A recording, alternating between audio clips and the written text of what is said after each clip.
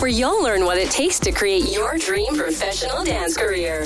Join us as we dive into the insights and experiences of the world's top dance industry professionals, including dancers, choreographers, agents, casting directors, educators, and other dance industry experts. We explore a diverse range of topics, from personal development and mental skills to audition techniques, creating meaningful industry connections, social media marketing, seeking out dance agents and casting opportunities, on-the-job etiquette, talent unions, pitching to the media, health, finances, and so much more.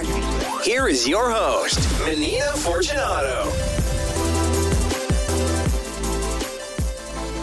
Welcome to the Business of Dance Talk. We have an exciting special guest that I cannot wait to bring on.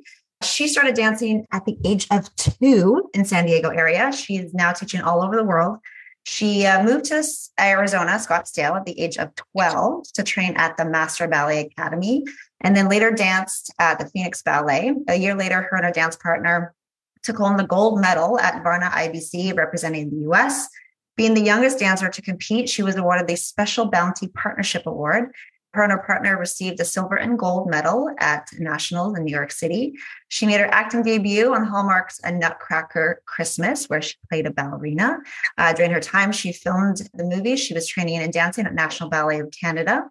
She's also had a clothing line with California Kisses Dancewear in a partnership with Capezio. She's appeared on Dancing with the Stars, So You Think You Can Dance, Disney Shake It Up, X Factor, Nickelodeon's Nikki, Ricky, Dickie, and Dawn. I can't even say that. America's Got Talent, The Ellen Show, Ricky Lake Show. She made her film debut in 2010 in The Shirley Temple Story. She teaches for several conventions, Art of Movement, celebrity dance conventions, car conventions, Break the Floor, and many others. I personally have watched her dance from afar over the years. We're both featured in the same issue of Inside Dance magazine. She was one of the presenters at Universal Dance Awards, which I produced at Universal Studios Hollywood. And she set the official Guinness World Record of 55 consecutive pirouettes at the age of 10. Let's give it up for Sophia, Lucia. Hi, guys. What an amazing welcome. You made me sound so cool. Thank you so much. You are so cool. Sophia, super excited to have you here. I know I've got some excited dancers in the room as well with us.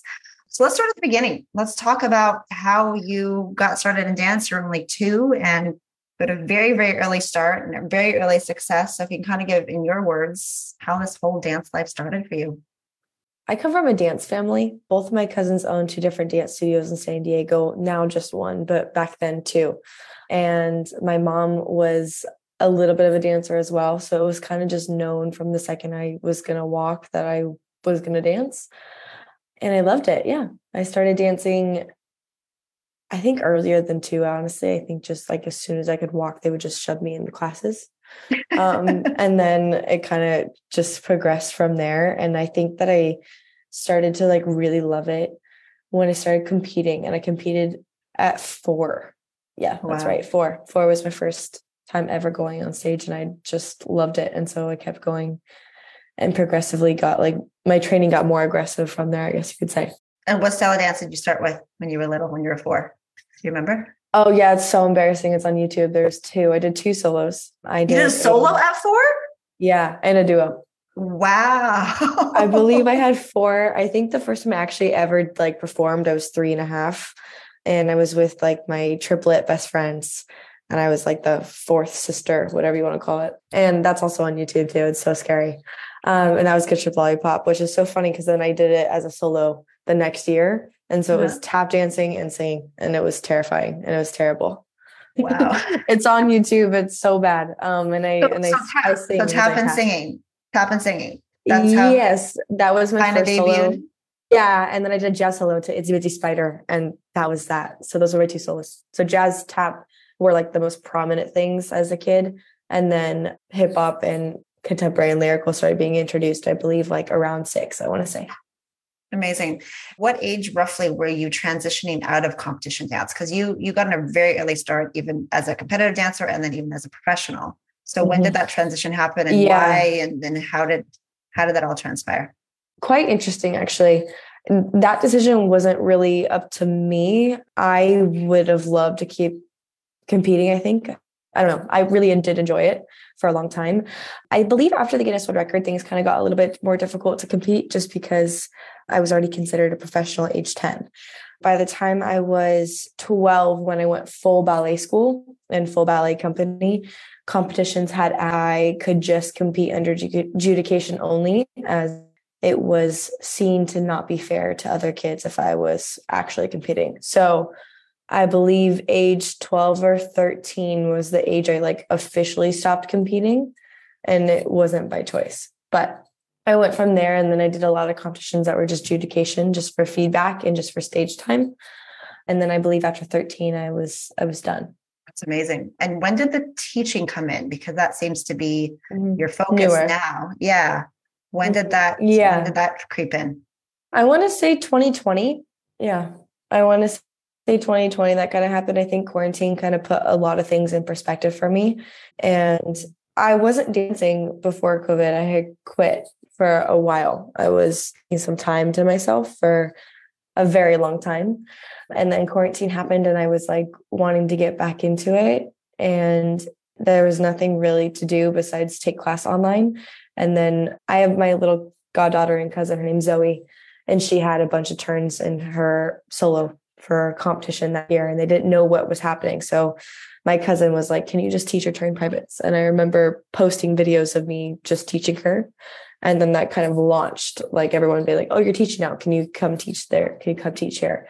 And it started out with me only teaching technique. That's pretty much it. People really just wanted me to teach turns, which I totally understand. And I would have been like, that's all I would hire you for anyway, at the time. And then it kind of evolved into what it is now, which is I teach contemporary on conventions now. I teach also technique on conventions. I've taught contemporary ballet on conventions. I've gone to teach a lot of different styles just within 2020, just from all the quick experience and also just all the experience I had as a kid, I think kind of shaped the teacher I am today. I think what's kind of cool as being a teacher now and being so young as a teacher is that I was trained in so many different styles that I'm able to teach so many different things, which is really cool. Yeah, absolutely. Now, is there a teacher you want to credit for your turning ability, or did you just have a gift? Or I'm sure it's a combination of both. No, my dance teacher, Miss Rachel, was just my everything growing up. She was my hero. Literally my second mom. We went everywhere together. We've been to 6 out of 7 continents of the world together. We've been through it all. And she taught me how to turn. I wouldn't say how to turn. She refined my turns. So she taught me technique, and she built a turning method on my body called Raft. And it is the method that I teach and that I use every day now. So, yeah. What is Raft an acronym? Or does that stand for something, or is that? Yeah. If I went into it, it would take me forever, but it's baseline of Raft is rectangle, arch, focus, and tightness. And so it was kind of it was our little thing. It was our little secret for a long time. And then when I started teaching, she was kind of like, go ahead, this is yours. Go ahead. You can do whatever you want with it. This is it was built on you. So, and she was just such an amazing human to have in my life, and just so incredible and so intelligent. And I'm so lucky to have had a teacher like her. Really, truly. That's amazing. Well, I'm sure you made her very proud. To achieve what you've achieved at age 10 is just unreal. You're a superhuman. So clearly this Raft technique that was created upon you, it was effective. Very much so. It for sure was. I always laugh and I say to my kids who are always tend to question the method sometimes, I'm like, I am a product of the method. I promise you it works. Just be patient. I know what I'm doing when it comes to turns. I promise. And it's always a joke that I have with them. But Raft is an incredible thing. And I think it's also something that makes me super unique as a teacher. And it is definitely a superpower of mine that I've had since I was 6, and I carry on till today as well. Yeah. That's amazing. Now, since you've achieved so much so young, it seemed like you have touched on almost all different areas of the dance world. You've experienced the competition dance. You've experienced the ballet world. You've even experienced acting, commercial dance, teaching, film, TV, all of the things. And you're still young. Is there a particular industry that you liked more than the other, favor more than the other? That's such an interesting question that you asked that. I think they're all so different for so many different reasons. And it just depends on like what you really truly love. So for me, I was a kid and I'm still a human now to this day, like gets really bored really easily. So like once I do something once, I can like kind of go like this and I'm done with it. I've made my peace. I've accomplished it. I can put it away. And I was like that as a kid. So for me, I went into that with that mentality of like the commercial world. So like, okay, I booked a tour. Okay, cool. I don't need to do that again. Booked a worldwide commercial. Okay, I don't need to do that again. Did this. Okay, that's fine. Which I don't think is normal. I don't think that's a normal mentality. I don't know, but that was just me. And so I think that's why you saw me shifting so much and just doing so many different things. Ballet world is really hard. It is not kind. It is very traditional.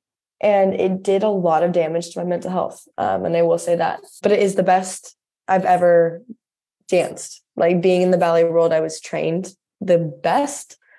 And I was at my peak in the ballet world, I would say. Like as talent-wise and as a dancer, I was the best I've ever been. Mental health-wise, the worst. So those pros and cons kind of were there. And I think if I had kept going in the ballet world, I don't know where I would be today.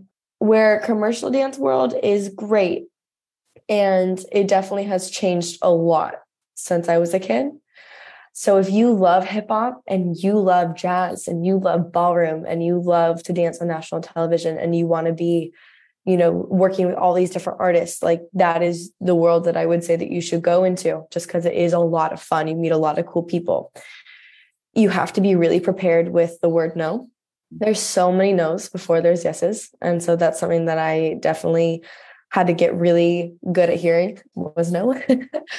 And yeah, I think with COVID though, it really did change. Like the commercial world changed a lot in the sense of there's not as many auditions. A lot of things are more directly booked off of like Instagram or just word to mouth or who you know.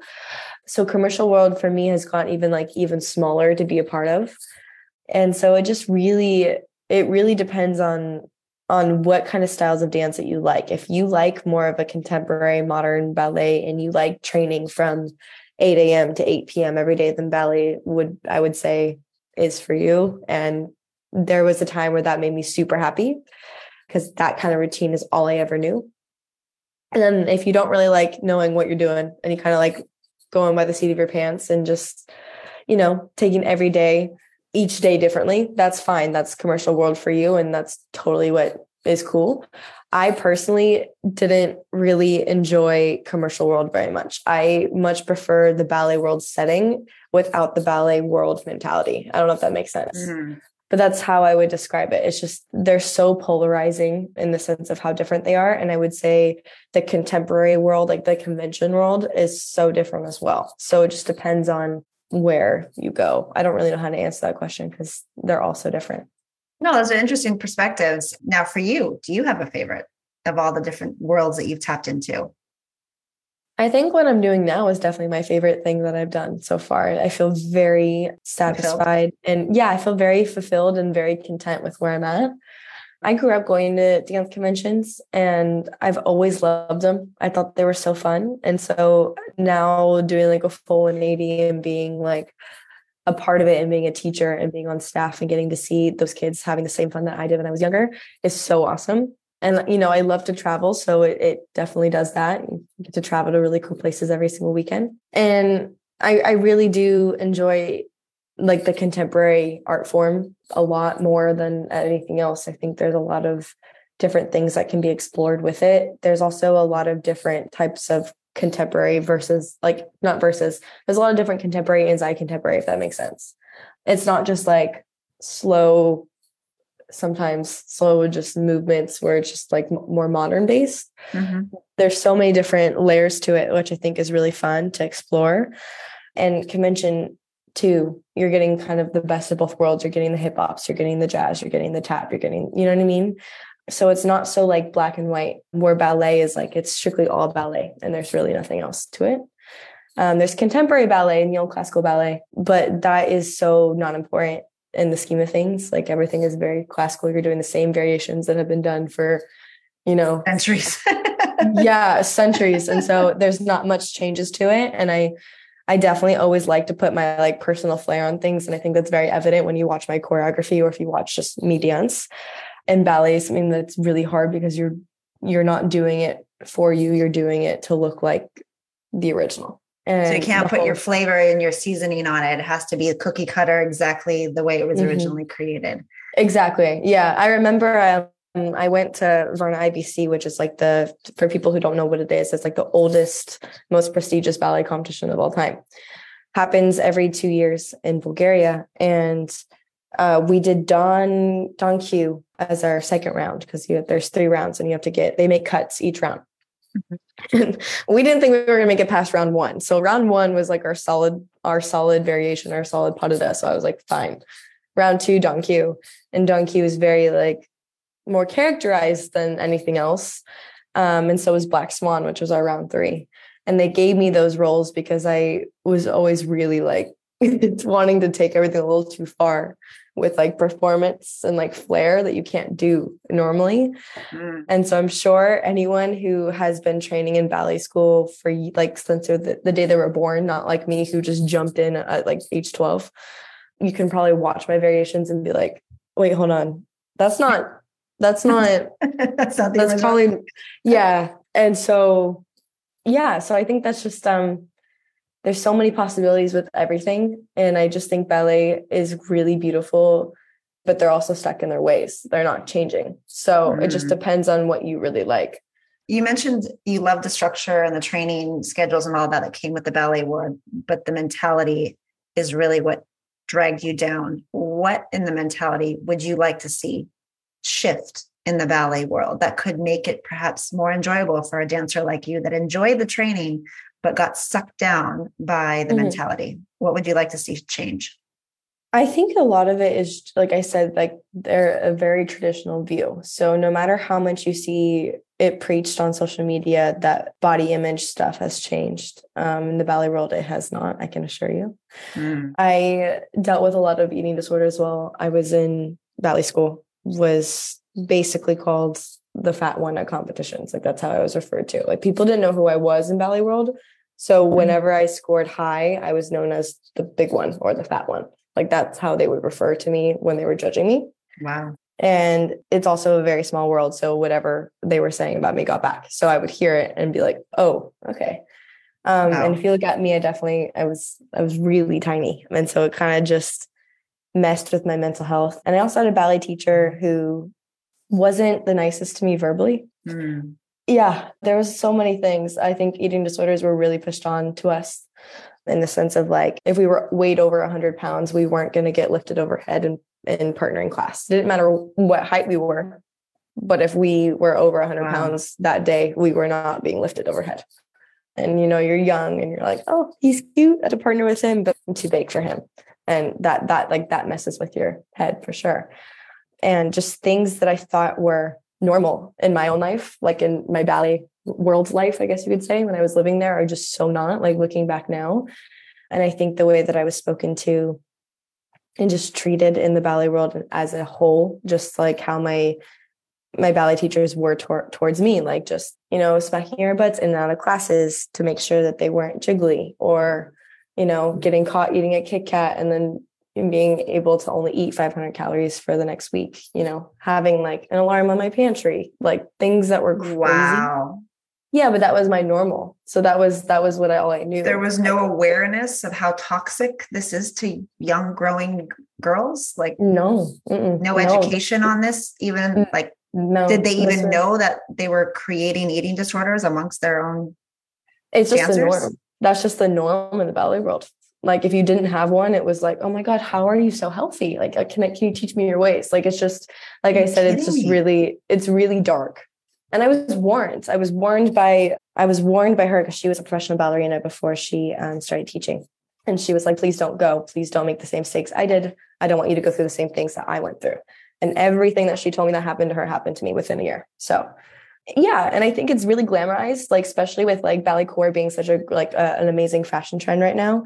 Everyone's like, oh, I should try ballet. And then da-da-da and da-da-da. But like, yeah, it was brutal. Like I was measured all the time. I was weighed all the time. It was definitely really hard. And I was a really tough kid. Like I was raised off of tough love. And I was always used to hearing the no's and like, that's not good enough. Do it again, do that, whatever. But then ballet was so different in the sense of it wasn't necessarily criticizing my talent. It was criticizing like my whole being. So it kind of just it was really interesting to be in that environment for so long and to not have anyone be like, yeah, this is not okay. And they would just see it, but it wasn't necessarily like weird to them. It was just like, oh, this is how ballet goes. And if you're not strong enough, you're not strong enough. Is this spoken about openly? Like, oh yeah, you have an eating disorder, no big deal? Or is it just the known, everybody is aware of it, but nobody speaks about it? It's just like everyone thrown under the rug, 100%. Wow. I was told by one of the ballet boys, and this was like a known thing because they all knew that I struggled with my weight and just eating in general because I ate like a normal person. Like a growing teenager. What a shocker. Yeah. I remember one of the boys at the school had said to me, he's like, well, why don't you just chew and spit? That's what I do when I want to lose weight. So he wasn't like ever swallowing his food. And I remember being like, oh my God, and this is so bad. But I remember at the time being like, that's so genius. Like, and that was my thought. Yeah. Wow. And like, there's just jokes of like, to a 12-year-old, like my ballet teacher used to tell me all the time, I think I was 13. And he's like, well, if the diet's not working, there's always cigarettes. Or if the diet's not working, there's always the 2 fingers. You know what I mean? Like there's just, yeah, like it's. Teachers are telling this to teenagers? Mm-hmm. I don't know if this is like every ballet school in America, but it was just the one I went to. Well, I mean, I've heard of those stories. I mean, in past, like my generation and older, I didn't know that they were still doing this. I thought there was enough awareness and education now to know that this is not healthy and that's detrimental to. Wow, that's crazy. That's still going on because that happened about seven years ago now. But like, that's recent. That's still very recent. Very true. Yeah, it took me a long time to like get over that. Yeah, it took me like 3 years of therapy to just even like have a normal, like I don't think I have a normal relationship with food now. It's still very strange, but it's way better. But it's not even close to what it was. But I think what happens is, and this is why I don't think it's changed. And I mean, like I could say the same thing about commercial dance or TV and film. Like when I went to go do the movie for Hallmark, you get weighed before the production starts. They do a physical, like those type of things. Mm-hmm. And I remember the producer saying to my mom, not even to me, but to my mom, and my mom was on speakerphone being like, well, you know, the camera adds 10 pounds. So she should probably drop another 5 before we start filming. And I was 13. And that's just normal because I was playing a ballerina. So I guess like play the part, but like, again, like TV and film, that's still very prominent too. And yes, it is a little bit more inviting. That. And I love food and I love to eat. Yeah. I've never been weighed for a job that made me like say, oh, you need to lose X amount. That's crazy. Yeah. So that was like a really prominent thing in my whole life. And so I think people kind of were like, she fell off the face of the earth for a few years and I don't know why. No, you like, need to just take care of yourself. Yeah. She just like, I quit. And it was like a whole thing. I remember like overnight, I had lost like hundreds and hundreds of thousands of followers. Not that that matters, but like, I remember as a 14-year-old being like, they don't like me anymore because I'm not dancing. And I remember everyone was kind of just like, she quit. All right, well, she hit her peak and that she's a husband now, and they kind of pushed me to the side. I remember thinking like, I'm not doing this because I don't like dance. It's just I have to, otherwise I won't be okay. You know, for the longevity of your dance life, you needed that time out for sure. For sure. But I think it's interesting. So yeah, when people ask me about the ballet world, it's so hard because I have so many things to say that are positive, but my overall experience was really negative. So it's just hard. No, I mean, I appreciate you speaking openly about it. And I think it's important that and that's the one thing I want to really expose these dancers to is the real of the dance world. And we always see the lights, camera, action, that, you know, the Instagram, everything's perfect on the outside, but there is some harsh realities that we all need to bring awareness to. So I appreciate your candidness and openness. let's shift gears a little bit on the positive side. Do you have a favorite dance gig or dance experience, or like a highlight in your dance life? That 100%. I do, for sure. I have so many. But Dancing with the Stars, I did a few episodes for them back in 2013, and they were so fun. Like, it was by far the most fun job I've ever had in my whole life. They're so positive. The whole cast and crew was really fun to work with. Not even just like the cast, but I'm just talking like behind the scenes crew. We're just so sweet and so nice. Hair and makeup team was fantastic as well. And I remember just like not wanting to not be on the show. Like, I was like, please have me all the time. And they were I don't know, they're just such a fun job. And I remember having a lot of jobs like that. Like Disney Shake It Up was really fun as well. Working on Nickelodeon was always so fun. You were always working with the coolest choreographers and the most fun kids as well. And let me think.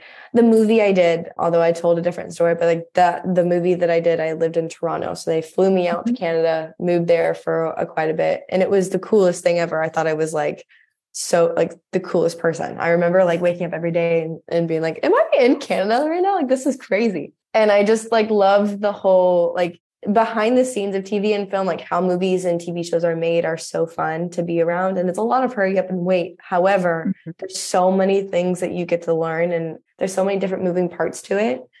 And everyone is always really, really fun to work with, I think, in TV and film in general. Some of my bestest friends I met at dance competitions. And then we were kind of like the group that auditioned together, and we went to every single audition. And there was like a group of like, I would say 5 or 6 of us that just booked everything together. So we were always together on these jobs. And I think a lot of my favorite memories of like working in the industry have been with those kids that I met at dance competitions, because we just get to carry on together. And yeah, jobs are super fun because I would say TV and film jobs are super fun because you get to learn so much. And it's just a little more lighthearted, you know what I mean? And I also like it better than live TV, because live TV is so much pressure where you're like, you only get like one shot, and TV and film, you get to do it so many more times. And it's also really different because you have a camera that's very close to your face. So performance is way less than like, say, your average dance competition. You don't have to give as much because the camera's right there. And so it's a little more subtle, especially in your movements too. You can't travel as much, and there's certain things that you can't do, which makes it really fun because it's so different. You have to approach it so differently than like you would at a performance. No, 100%. And when you're projecting to thousands of people, you have to project outwards. But when there's a camera in your face, like the subtlest wink or a nudge is captured, and you don't have to be so extravagant. Totally agree with you. Now, as a competitive dancer, was there anything that you wish you knew when you were younger that you know now? 100%. I think sometimes in competition dance, which how many of you on the Zoom compete? Can I ask? Raise your hand. Raise your hand. A good amount of you. Awesome. I think sometimes dance competition feels like it's the most important thing on planet Earth, and everything feels like really stressful. I just sometimes wish I would remember during the day that everything in dance is super subjective. So you have like 3 judges. That's 3 judges' opinions, and they're just opinions. You know what I mean? And so if those 3 judges don't love your solo that day, they might like it in a week, or other 3 judges might love it. And so it's not as permanent, and it's not as life or death as it may seem. Because I think sometimes when we get to those awards and they kind of build it up, you're like always just waiting and waiting. And if you don't get the result you want, you're just so crushed. And I remember feeling that way a lot as a kid. And I think it's really important to know that you should be there to have so much fun and to get the feedback, but not for the win. That's something I wish I knew. Oh my gosh, I cannot tell you how happy I am to hear that. I literally just had this conversation this weekend with a dance mom. And I'm not going to call out the dancer, but the dancer is on the live right now. Okay. And I cannot reiterate how happy I am that you said that, because the win is not the trophy. It's not the placement. It's not the gold, silver, platinum, double, ruby, diamond. I can't even keep track of the words. Yeah, I know. They're so crazy nowadays. None of it matters at the end of the day, especially if you want to pursue a career in dance. 100%. Nobody's going to care about that win. except for you maybe, but making the friendships, like you said, when you were competing with those kids, those are the kids you ended up working with. Those relationships that you meet in convention class could very well be the person you're going to be working on set with in 10 years. One of them may be the next big choreographer, agent, producer, casting director. Those relationships are far more valuable than that piece of plastic. 100%. And I think I know when you're in that situation, it feels so hard. It's like almost like, I don't know how to put this in the right way, but it's very like, it pulls you, it's both sides. Like I get it from, I want to win. And I also get it from, I just want to have fun. Like there's two ends of it, and you have to have a really good balance, because if you don't care enough, then, well, that's not going to benefit you in the future, because we want you to do your best. But if you care only about the winning, then it takes up the joy of it. Mm-hmm. So it's like really hard to find that balance. And I know as a teenager as well, it's super difficult.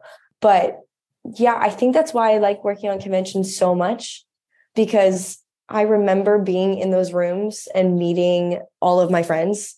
And now I'm like getting to watch them teach on different conventions as well, or just like absolutely killing it and doing everything in the world. For instance, like Sean Liu, I grew up with Sean Liu. Do you guys know who that is? Mm-hmm. I do. Yeah. Dancers. So, okay. If you should go home and like look him up. I think that he is probably the most talented dancer of my generation. And I remember watching him from the time that we met when we were like 7. And so seeing that has been really crazy. And also, to name another few, like I grew up competing against Anna Miller, and I know her very well now. And we train together still, you know what I mean? And so the relationships that you meet and like your competitors don't always have to be your competitors. They can become your friends as well. And you can kind of grow with that. Because I know all of the people that I used to compete against, I work with on a daily, or I speak to daily. And I think that's probably like my favorite thing about my childhood, was the fact that I'm working with every single human that I've ever met since I was younger. So like, for instance, on Art of Movement, which is the convention I'm currently touring on right now, the owner has met me since I was 4. Robert Prescott Lee's convention? Robert Prescott Lee used to own it. Yes. Robert sold it. Yes, he sold it to Mikey. But Robert Prescott. I didn't know that. Okay. Yeah, Rob and I are very close. I love him a lot, and I owe a lot to him. He's phenomenal guy. And his wife and his kids are so sweet too. But Rob brought me on last year before the transition. And we used to dance together back in the day. So we go way back. That's so funny. I got him his very first judging and teaching job. When he was like 20, and he was my dance partner when we did the Pepsi campaign with Britney Spears. No way. So when you were probably 0, what year were you born? 2002. No, 2001. When I thought. That's amazing. No, I just love him so much, and I'm so grateful to him. He's known me since I was 4. You know what I mean? And another staff member, his name is Moses, has known me since I was 7, and I watched him grow up and go to convention with him. He's a little older than me, but I watched him forever, and we were friends, and I've danced with him in the past. And so now we're coworkers, you know what I mean? So it's just so cool. It's really cool to see where dance can take you. I met my boyfriend through dance too. We live together now. Like, things are just crazy. Like, the world is really small, and you can meet so many amazing people. And so even if you're having a bad day at a convention, or if you're having a hard time, like, don't hang around people that you know. Go meet new people. Because I think that was something that I always did as a kid. I was always really outgoing. And my mom always pushed me to stand by kids I didn't know, because she wanted me to pay attention. Would talk to the kids that you didn't know. Yeah. And then me just being me would just talk to everyone. And that's just how I met all the cool people in my life. And so I think sometimes we forget that it's about the connections and the fun and the experiences that we have versus the titles and the awards and all that kind of stuff. And I think that we've gotten better at that recently, but it definitely has become, like, it was really competitive growing up. And I know that it is still really competitive now. And I'm not saying that you shouldn't want to be the best dancer in the room, but that's also not the most important thing. What you take away from that experience and what you learn is so much more than, getting called out in that one specific class or getting that scholarship for that weekend, because you can always try again. Yep.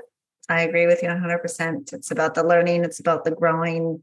It's about the relationships. All of that matters way more than a score. I mean, a score, like it's not even, it's so subjective. Gosh. It's so subjective between 3 or 4 judges, depending on where you compete, you know, different day, different judges, different results. Yep. So the results do not define your talent at the end of the day. The other thing too is talent, I say, is like 20% of this business. 80% really is everything else. Yep. And we put too much emphasis, especially as competitive dancers, on that 20% and forgetting that there's still a whole other chunk that matters, like the relationships, the growth, the learning, the fun, the enjoyment. I mean, why do we dance? Because we love it at the end of the day. And don't beat yourself up competing to where you stress yourself out and don't even enjoy it anymore. What's the point? No, for sure. And I think, I don't know. I feel like the connection part is so important. Like if you want to be a professional dancer now more than ever, who you know is so important. And I don't say that lightly. It's just because of COVID. Like everything is pretty much a direct book now, and off of and auditions aren't normally a thing unless it's it's a whole different process now since COVID. It's a lot more video submissions too. It's very true. One of our dancers here, I don't know if she's online. Is Kiana around? She is here. Yes, Kiana. I'll just spotlight her for a second. Kiana got direct booked because of a chat like this. We had Enola Beda. I don't know if you know her from Montreal originally, but in LA. And she choreographed Shania Twain's music video. She reached out to me. She's like, hey, any of your dancers want to be an extra in the video? I already have my dancers. She was the only crazy one willing to fly to LA to be an extra. But then things changed. She's like, well, I lost one of my dancers. Does she want to be a principal dancer instead? But I needed rehearsals the next day at 11 o'clock. Can you send me her Instagram? She had her headshot, resume, demo reel ready to go. And all she looked at was her Instagram. She looked at it for 5 minutes, sent me a text message. Great, she's booked. I'd like to see her in rehearsal the next day. And that's exactly how it happened. No audition. She doesn't even have an agent yet. She only been dancing 2 years. It's so crazy now, though. So it's really important. Like who you know and who you surround yourself with is so important, because if you're not surrounded by good people either, like, trust me, I understand this because I've had the good people and I've had the bad people. Good people make your life so much better. Like I remember, like my most fun times in dance have been with the people I've loved like the most, like my dance teacher, Miss Rachel, like my dance teacher, Miss Tiffany. Those experiences I've had with them and the relationship I've created with my dance teachers even have been the most special about anything I've ever done. Like I would put my relationship with them above my movie. I would put that above the Guinness World Record. And so I think sometimes we think like these crazy things are what's going to make us happy, but don't get lost along the way. Like make sure that you always stay grounded and make sure that you always think where you came from, because it's a good place to be when you're with people that you love. Absolutely. Well, I'm going to open it up. Wow, time just flew by. We only have less than 20 minutes left. So for the dancers here on the Business of Dance, if you have a question, raise your hand. All right, Bella, I'm going to spotlight you. Hi. And what is your question? So I wanted to know, I know you talked about why you like stopped competing, and like since it was kind of like it just happened, like you didn't choose to do it, it just happened, but like what was like the end point for you for like the ballet and then going like transitioning from the ballet academy or whatever to more commercial and teaching and stuff like that? Like what was the change point? Funny enough, I started with commercial. So I started doing commercial dance when I was 7, actually 6. My very first job, like my first SAG job, I think was when I was 7. I played Shirley Temple in a Fox Legacy movie.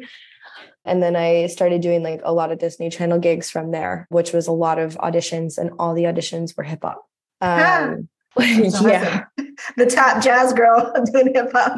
And like my mom was always so strategic with my auditions, which I think this is so funny, but she used to put me in the same outfit for every single audition. And I was wearing like the craziest outfit of all time. And she would put me in jazz shoes. So I was always go and do my thing, even if it was a hip hop audition, because what made me special made me special.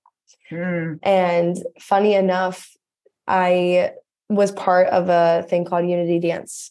And with that is Sandra Chavez's company, or used to be, I don't know if it is still. And then there was one in San Diego, which is where I grew up. And Sandra started working in the industry / Pulse. So I started going to Pulse to take her class. And then I started going into Brian Freeman's class, and Brian booked me for like my first 5 jobs. Wow.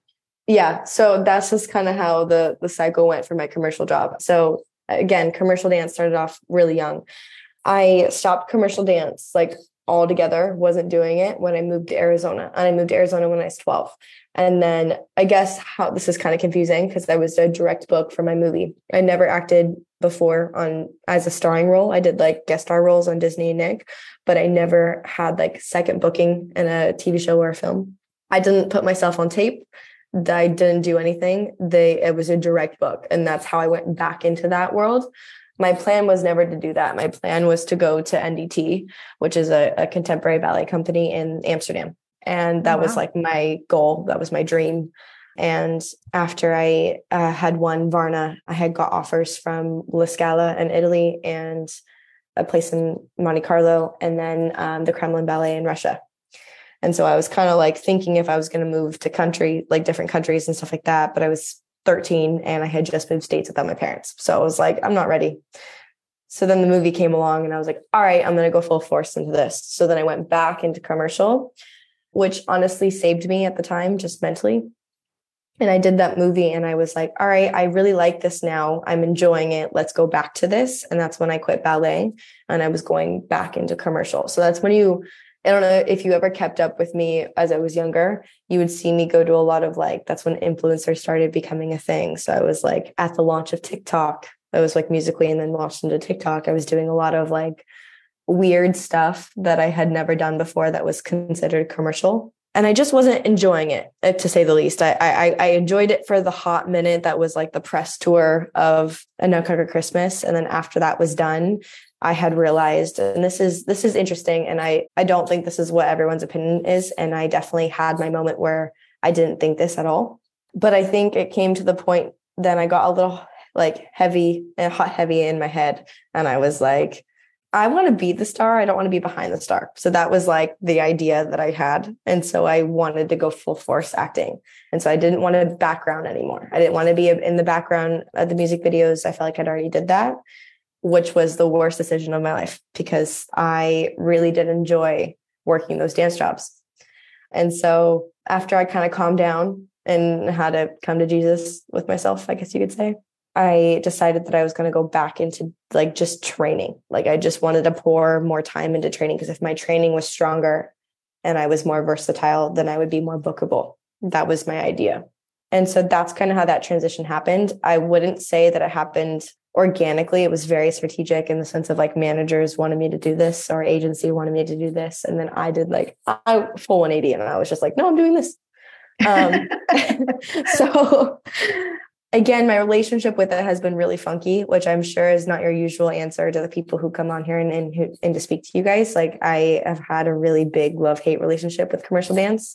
I've had a really big love-hate relationship with competition and also ballet. So it's so interesting because it's something that I definitely will always go back to, but I don't know if that transition will be soon. We'll see.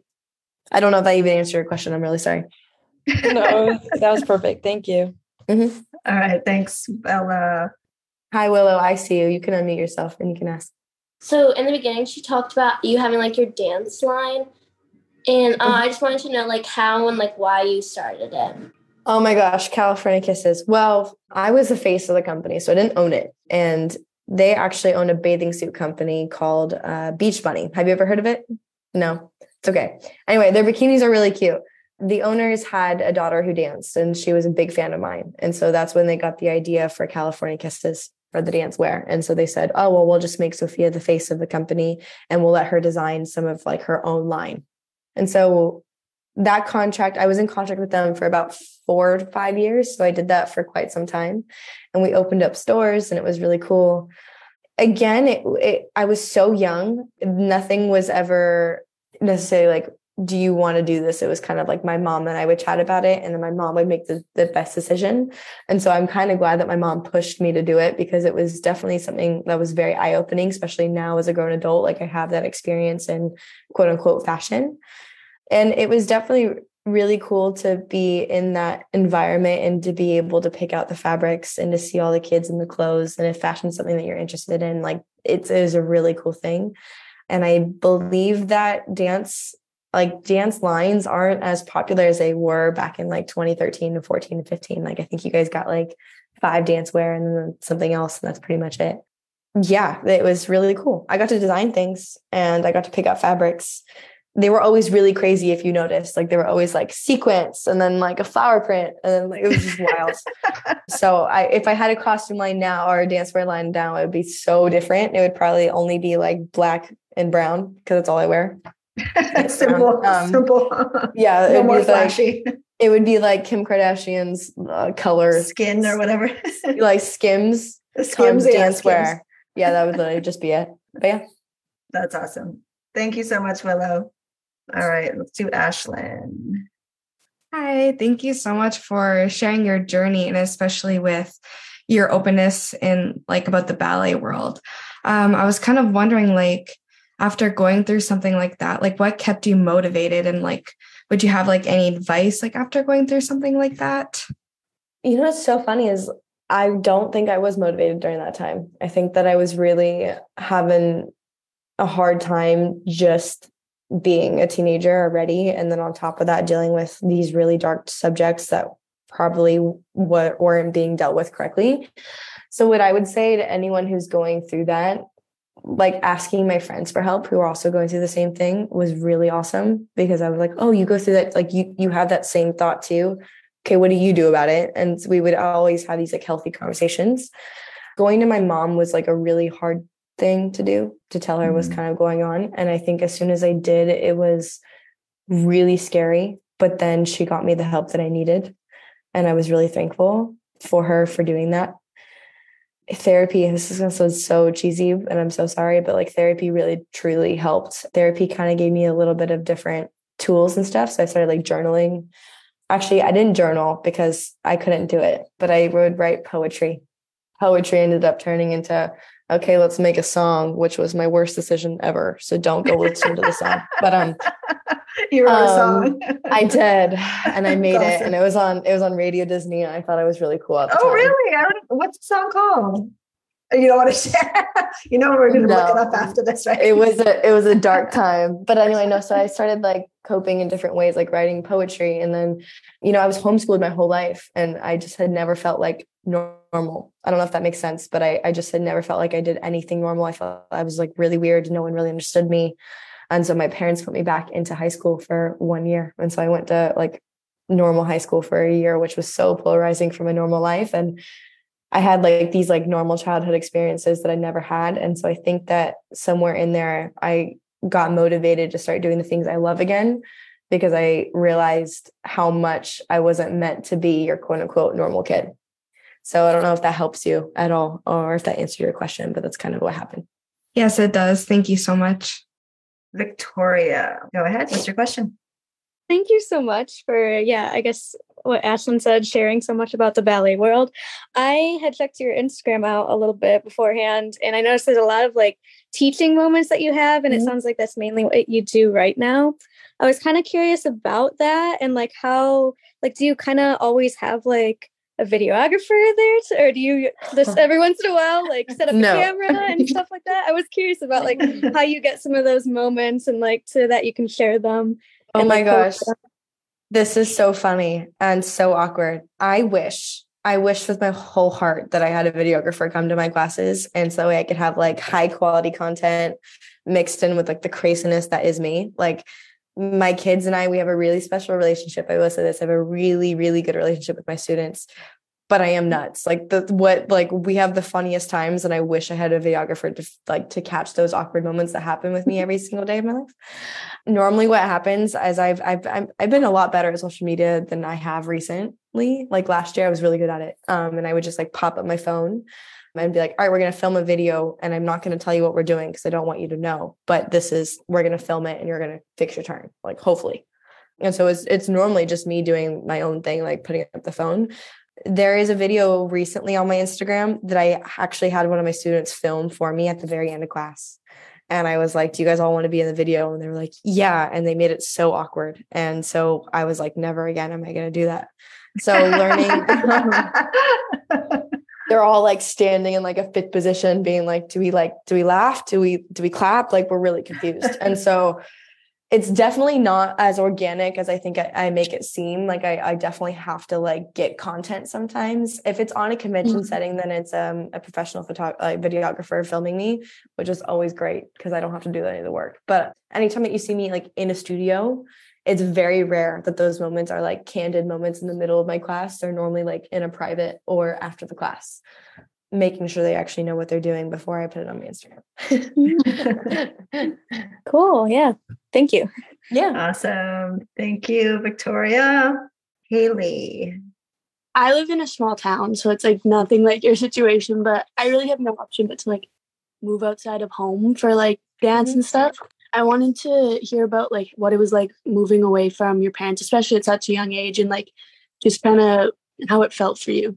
Yeah, I had a really interesting relationship with my mom growing up. So for me, when I moved, I was really excited. I was also really excited to live in an apartment. I don't know why. Again, it was like a weird situation. I only ever had lived in my house, and my parents still have the same house that I grew up in. And so when I got to move into an apartment, I was just like stoked. Like I was like, this is so cool. I get to decorate my room. I get to like make an older kid room. And I was just really excited to have those like milestones. Moving is scary. Moving, it sucks. I will say this. I just moved into a new apartment recently. And so that was not fun. So if you're going to move, just make sure you're prepared to have movers. That's my number one thing I would tell you. But on top of that, I think that moving is really exciting because you're getting this new beginning. So yes, you're leaving things behind, but there's so much more to come. And again, nothing is permanent. Like I think that's a huge thing to express. And I remember feeling like everything I did as a kid, no matter what decision it was, what I said online, everything felt really permanent. And I just remember now, like looking back, like I don't feel that way anymore. I moved from San Diego to Orange County 2 years ago, and it was the best decision ever. I ended up moving out here for a job. And then 6 months later, I quit that job and I was in a lease for a year. And so I had no job for a while. And I was just like panicking, just like financially, I was like, I don't know how to make this work. And I have too much pride to go to my parents. So I was like, all right, we're going to figure this out. And now I have all my amazing jobs that I'm really happy with. So now I'm on tour doing conventions. Now I'm on, working at these studios that I really do feel appreciated. And I don't think I would have had those experiences if I hadn't either A, quit that job that brought me out here, or B, stayed out here. Because there was a moment in time where I was like, things are really hard right now. I think I should move home and break my lease. And I'm so glad I didn't. So stuck it out. Good job. Yeah. Thank you. I just think that sometimes you got to stick it out. And I do think that the initial wanting to move is really hard. But once you're in that place, it's so exciting and so fun. And I really hope you get to do it. Thank you so much. You're welcome. Awesome. Thanks so much, Haley. All right. Last question before we wrap it up. Kiana, where did you go? There you are. Let's unmute yourself. What's your question? Hi. Thank you so much for sharing your story. I know you talked a lot about your struggles in the industry like before and how it affected you. And I'm guessing like it still affects like life today probably in some way. So I was wondering like what are some things that you do now that help you stay in like a good headspace, like mentally? That's a really good question. I think I'm still figuring out that, if I'm being completely honest. I'm still figuring out what kind of routine that's going to be for me. I do think this is going to sound really cheesy and I don't mean it to, but it's just how I can put it. Being a teacher has really fulfilled me in a sense of like, I feel like I'm healing my inner child teaching kids, because I never want a kid to feel the way I did growing up. And I never want a kid to go through what I went through in the dance world. And I believe that through and through.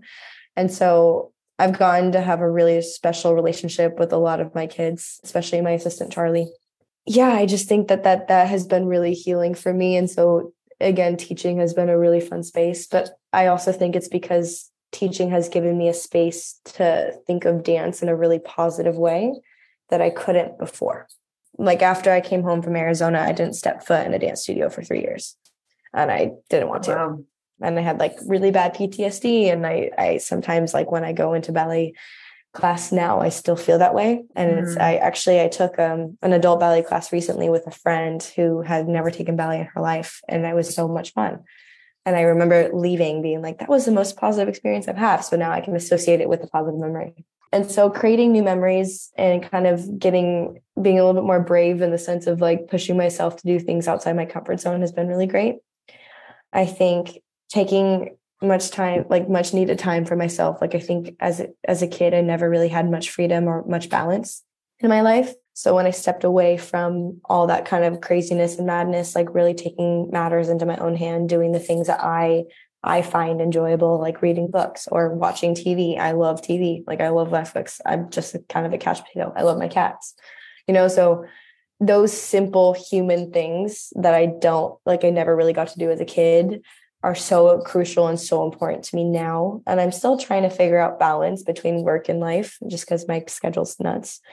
But I think having my own freedom and being like my own human without having like the noise of all that has really helped me too. And I think that a lot of that is just growing up. I remember being like 16, like I think like 13 through 18 were like really rough years in the sense of like finding my identity without dance. And then also with dance again was a really interesting time. And so finding and navigating those kind of years has taught me so much about myself and like what I need to do. So taking time for yourself. If you train a lot, which I'm sure you guys all do, I know how it feels when you're like, I'm just so tired and I don't want to go to class. Push yourself to go to class, but then also make sure that you have time for yourself at the end of the day. Like give yourself some time to do the things that you love because you're not going to get those experiences back.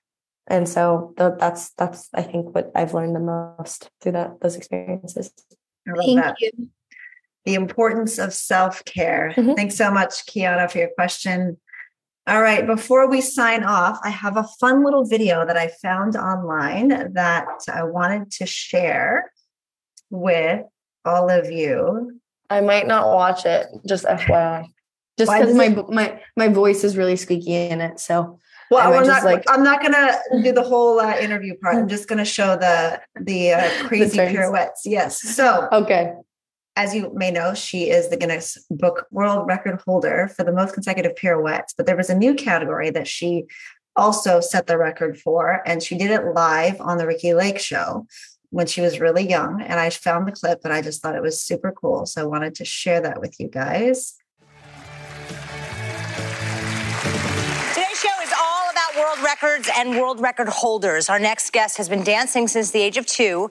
And when she takes a spin around the dance floor, she takes a spin around the dance floor. Please welcome Sophia.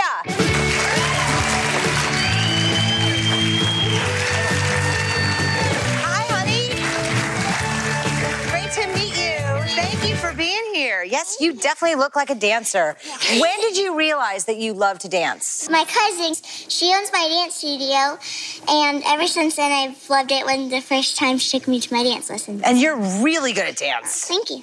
So, yeah, how did you know that you were really so good that you could actually break a world record? Well, one day at my dance studio, my tap teacher wanted to see how many pirouettes I could do, because I could do like 19, 20 pirouettes consistently. And does anyone know how to do a pirouette? They are hard to do 19 or 20 without even trying. Yeah. Well, so when she started videotaping, we just started videotaping every single lesson, and all of a sudden it just happened. Unbelievable. You have the cutest voice ever. And you dance, I understand, 35 hours a week? So you really practice this. Okay, you just broke the Guinness World Record for pirouettes. What was that record? The record was 36, and my record, I believe, was 54 in passe. So that's amazing. So how does it feel? How does it feel to know that you are the best in the world at what you do? It's pretty cool. It is pretty cool. Yeah. Okay, we want to have Sophia try to set another record, so let's bring in Dan from recordsetter.com into this. Thank you, Dan. Okay, so what record can Sophia try to break here? Sure, so she's going to be doing a brand new category on Record Setter, which is the most consecutive pirouettes, and she can be in any position, so she can change positions during the record attempt. Okay, so she's setting the record, so really she's not breaking someone's existing record. Right, this will be a brand new category, which is the spirit of how Record Setter works, and then we'll post that video and other people will potentially try and challenge her. Are you nervous? Yeah. You are? Don't be nervous. She can do it, right? We know she can do it. Are you ready? All right, let's see what you can do, Sophia. Okay. Oh, you do it barefoot. Got it. Just one shoe. One shoe, okay. Oh my gosh.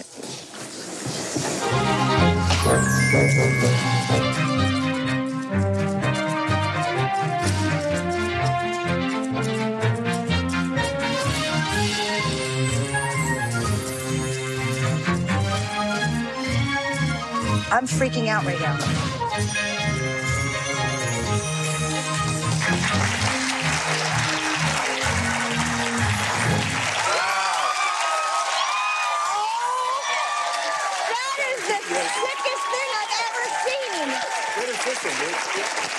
That is unbelievable. Okay, Dan, how did she do? How many? You've been counting. Well, that was hard to count, but I'm quite sure we'll look back at the video. 58 pirouettes, a brand new record setter world record.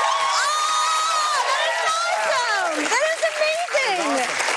So what did she win? What did she win? This is just a world record patch. A world record patch. I think she should get even a little bit more than that. Sophia, come have a seat. Oh, my goodness. So weird. So weird to watch yourself.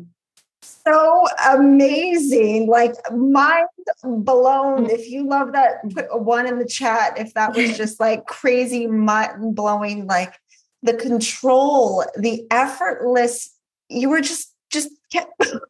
Wait, do you know how many that was? Because I really don't remember. But yeah, he said 58 based on what his like counter said. Counter says, yeah. 58. So, they have to rewatch it, but I couldn't even keep track. Like I was trying to keep, I was like, whatever. No, it is really difficult. If you could hear the sound, it's like it clicks. It's really loud. And I was just, anytime I would break the Guinness World Record and train for it, it was in dead silence. And so the day of the actual Guinness World Record was really scary. And they had a camera by my feet, so I couldn't travel. And I can't help it. I'm doing 55 turns, so it's the zero traction too. So there was a camera here. And then there was a guy, there's the Guinness World Record guy with the clicker that's so loud. And they panned up, right? They went, yeah, I saw that video too. And they're so loud. And I remember being like, I'm not going to be able to do it. This is going to ruin the sound. And I was like being such a princess that day. I remember being like panicked about it. And I only had 3 tries. And if I didn't break the world, the world record, car competition had sponsored, and it's like $20,000 to bring out Guinness World Record from London. Oh, so wow. There was a lot of stakes. There was a lot of things. No pressure. None at all. Yeah. And then I had about, I think like 600 people came. So they were in the other room. And then we had about 300,000 people on a live stream. So I remember like my brother was so annoying because he was running the live stream and he told me how many people were on it right before I broke it. And I was like, don't do that.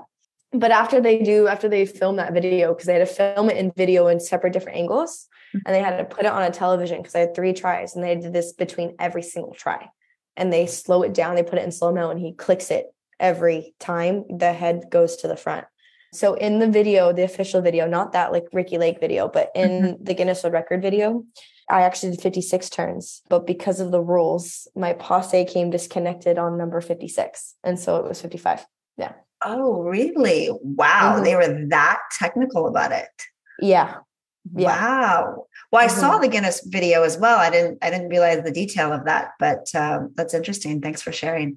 Yeah. Well, before we sign off, I know we went way over, but this is just all so good. Any final words of advice to give these young growing dancers that wish to pursue what you have done in their lifetime? What would you say to them? I would say, don't be afraid to be the worst one in the room. It is a magical thing to feel like you're the worst one in the room and take class with amazing people.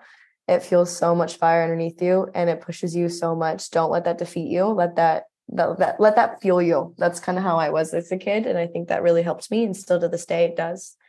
And don't be afraid to get outside of your comfort zone. I think as dancers, we get really comfortable with certain styles that we really feel are like our home base. If there's anything that I've learned, I trained in a lot of different styles equally, but hip hop is the only one that I didn't really tackle. And that is the only style I wish I could do now. So if I was you, I would try to train equally in every single style as much as you can. And even if you don't like it, stick with it because it's important. Being diverse is such a crazy skill to have. A lot of dancers are only good at one thing and one thing only. And so it's a really good thing to be able to be like a jack of all trades. That's so true. And it's so funny that you say you wish that you did a little bit more hip hop training, because that was the exact same thing that Alex Wong said to us when we brought him in. He was like, because I've known him since he was a competition kid. He used to take my classes at convention, and we're from the same city. And he goes, yeah, I wish I would have done more hip hop, because he, like you, did the ballet thing as well. And he was also a tapper. He was a jazz tap kid when I first met him as a competitive dancer. And then now he's doing all the hip hop stuff. And he's like, I didn't even train for this stuff.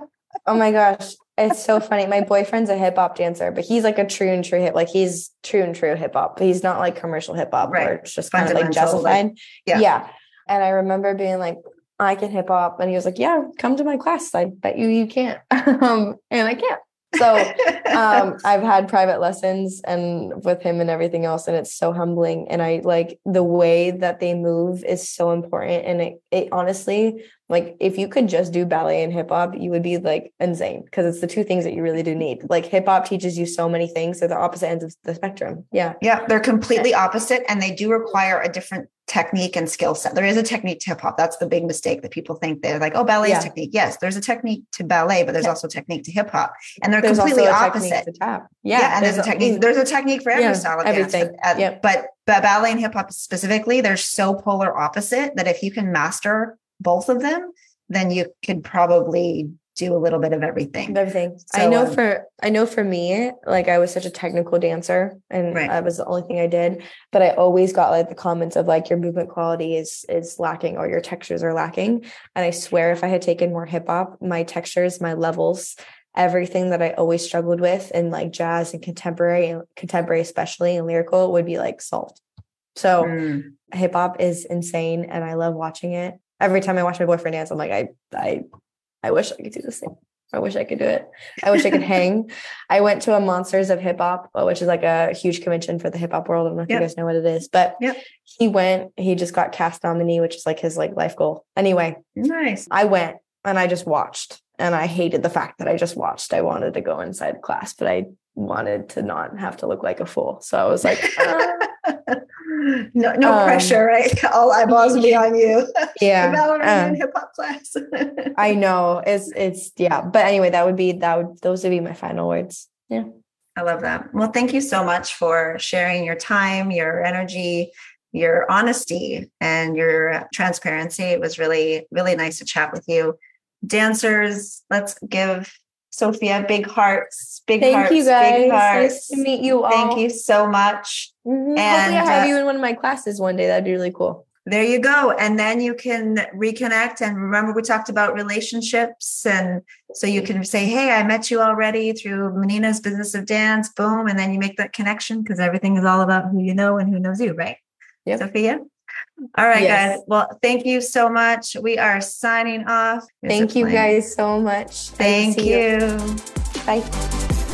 And that concludes another episode of the Business of Dance podcast. We hope you found today's conversation insightful and gained valuable knowledge. Be sure to join us next time for more inspiring interviews with top professionals in the dance industry. If you enjoyed today's episode, please subscribe to The Business of Dance on your favorite platform and take a moment to leave a review. Your feedback is greatly appreciated. This podcast is brought to you by the Business of Dance online mentorship program to help aspiring professional dancers create their dream dance careers. Thank you for listening. Until next time.